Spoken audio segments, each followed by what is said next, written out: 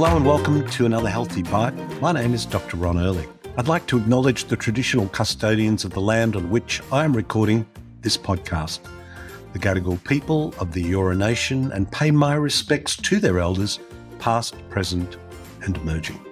Well, this week's guest was Dr. Harry Ball, and Harry is a dentist whose practice SleepWise, the SleepWise clinic in Melbourne, exclusively focuses on sleep-disordered breathing condition. And so he has been in the dental world lecturing and teaching dentists and doctors, other health practitioners for many years about the connection between the jaw, the development of the lower half of the face and the impact that has on sleep-disordered breathing conditions and the role that the dental profession has to play in all of that. And it's always interesting to catch up, and I always learn something new, and I certainly did in this episode, and I've been in this area for many years. So it was a great opportunity to meet Harry for the first time and learn from him and share that knowledge with you. And sleep is such an incredible topic that it's a very underdiagnosed problem. People come to accept it as just the way it is.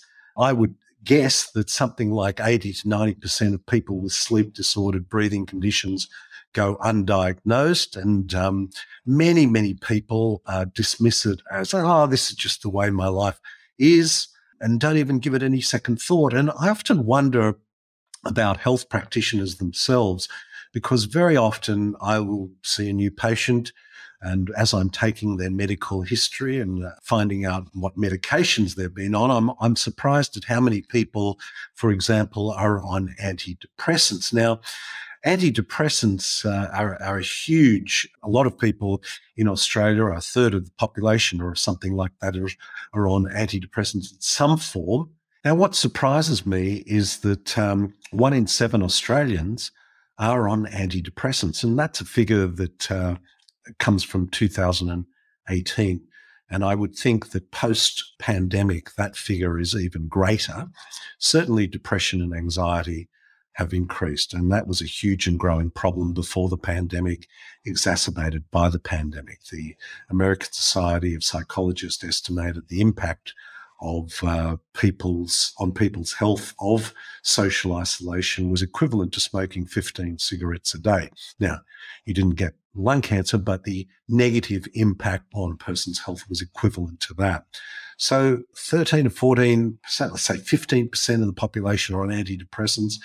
According to Martin Whiteley, who wrote the book Overprescribing Madness, we did a program with him, something like 90% of antidepressant prescriptions are prescribed by GPs, whose average consultation time is something between 7 and 12 minutes. Now, to diagnose a problem, mental health problem in 7 to 12 minutes, to diagnose a mental health problem in 7 to 12 minutes is a challenge. That's putting it mildly. And so often, as is so often the case in modern medicine, the prescription pad is the first port of call, and hence people are on antidepressants.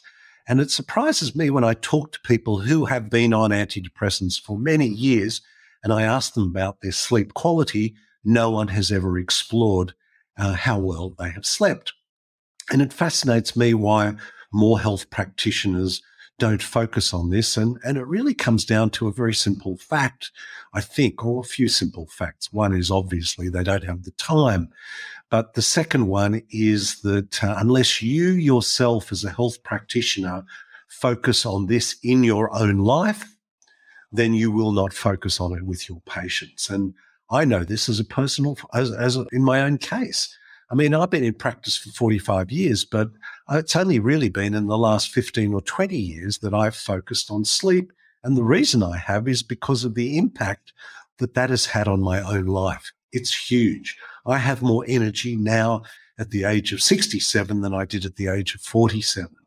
And so I feel rather passionate about the potential for this to have a dramatic impact on people's health. And you know, people's health if you are not sleeping well, you are predisposed to so many other problems. That part of your DNA that improves immune function is downregulated. So your immune system is affected by a poor night's sleep. That part of your DNA that promotes chronic inflammation is upregulated. So your chronic inflammation goes up as you sleep poorly. We know that insulin resistance goes up when you don't sleep well. In fact, after a week of sleeping 6 hours or less, a lot of people's blood sugar levels are at pre-diabetic levels. Other hormones that help us metabolize fat, leptin, for example, goes down. So you are much less able to metabolize fat because that hormone which helps you metabolize it is downregulated. Another hormone in the stomach called ghrelin, which makes you hungry, it becomes more abundant. And so you make irrational decisions, not because you're weak, but because the hormone that tells you you're hungry has gone up. Libido goes down. Testicular size, how's that for a statistic? Goes down. 64% of people who have been diagnosed with obstructive sleep apnea have erectile dysfunction, obviously men. So this has a huge impact. That part of our brain which processes memory, the hippocampus, is downregulated. So your ability to remember things on a short-term basis goes down. Another part of your brain called the amygdala, which is affected by, which makes you far more emotional, is upregulated. So not surprisingly, when you are tired, you become far more emotional and irrational. That part of our brain, the prefrontal cortex, which is part of our brain that's used for reasoning and higher levels of thought, is downregulated, and the reptilian part of our brain becomes more active. So much goes on with a poor night's sleep. And as we've said many times before, a consistently good night's sleep is a function of both quantity, getting enough sleep, which for the vast majority, over 90% of the population, means 7 to 9 hours of sleep, and putting your head on the pillow is not enough. It has to be quality as well. So breathing well while you're asleep is critically important. Another aspect that is really important that we are going to be doing more programs on is the issue of insomnia. And there's a difference between just not getting enough sleep, being sleep deprived, meaning you have the ability to sleep, but you're giving yourself insufficient time.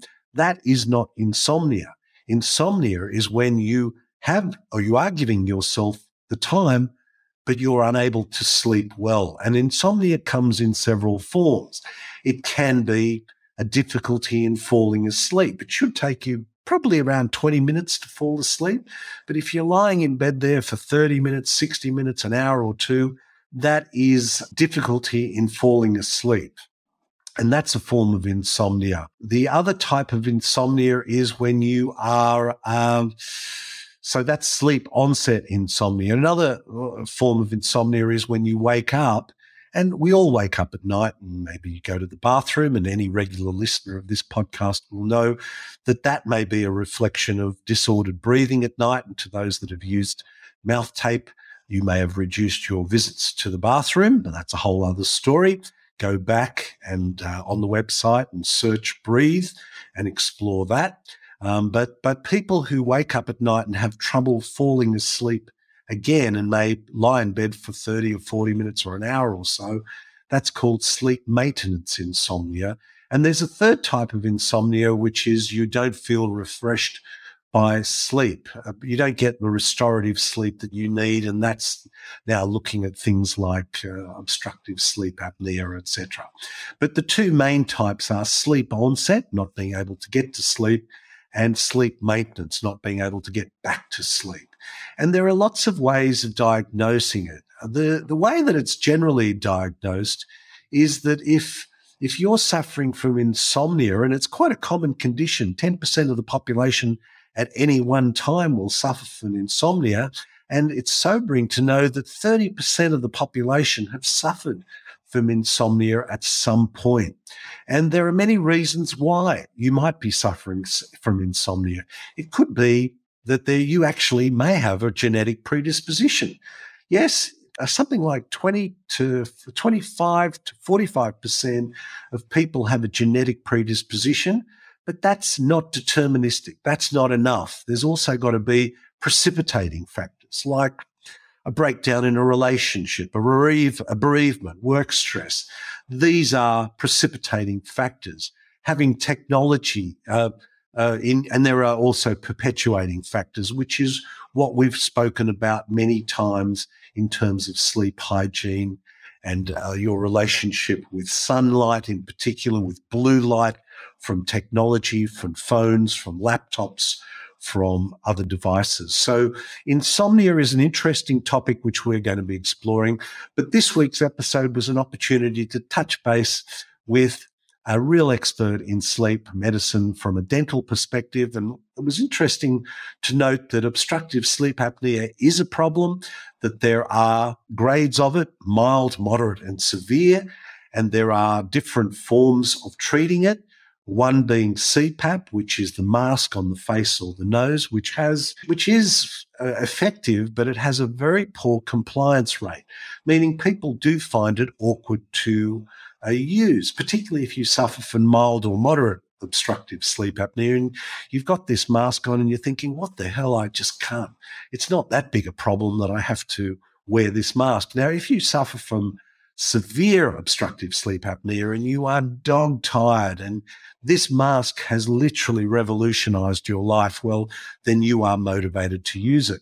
Now, a lot of people are diagnosed with mild and moderate obstructive sleep apnea, but they have been only offered a CPAP machine. And this is where this discussion with Dr. Harry Ball was so important and interesting. And this is what I do in my own clinic, and that is the use of various types of appliances which maintain the airway and are much easier to use, much more portable than carrying around a CPAP machine, much more usable and effective.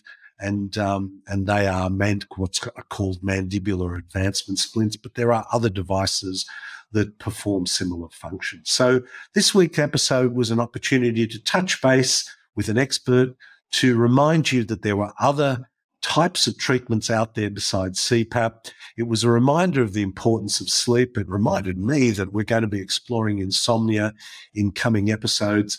And it was just a really interesting chat. I hope you thought so as well. So until next time, this is Dr. Ron Ehrlich.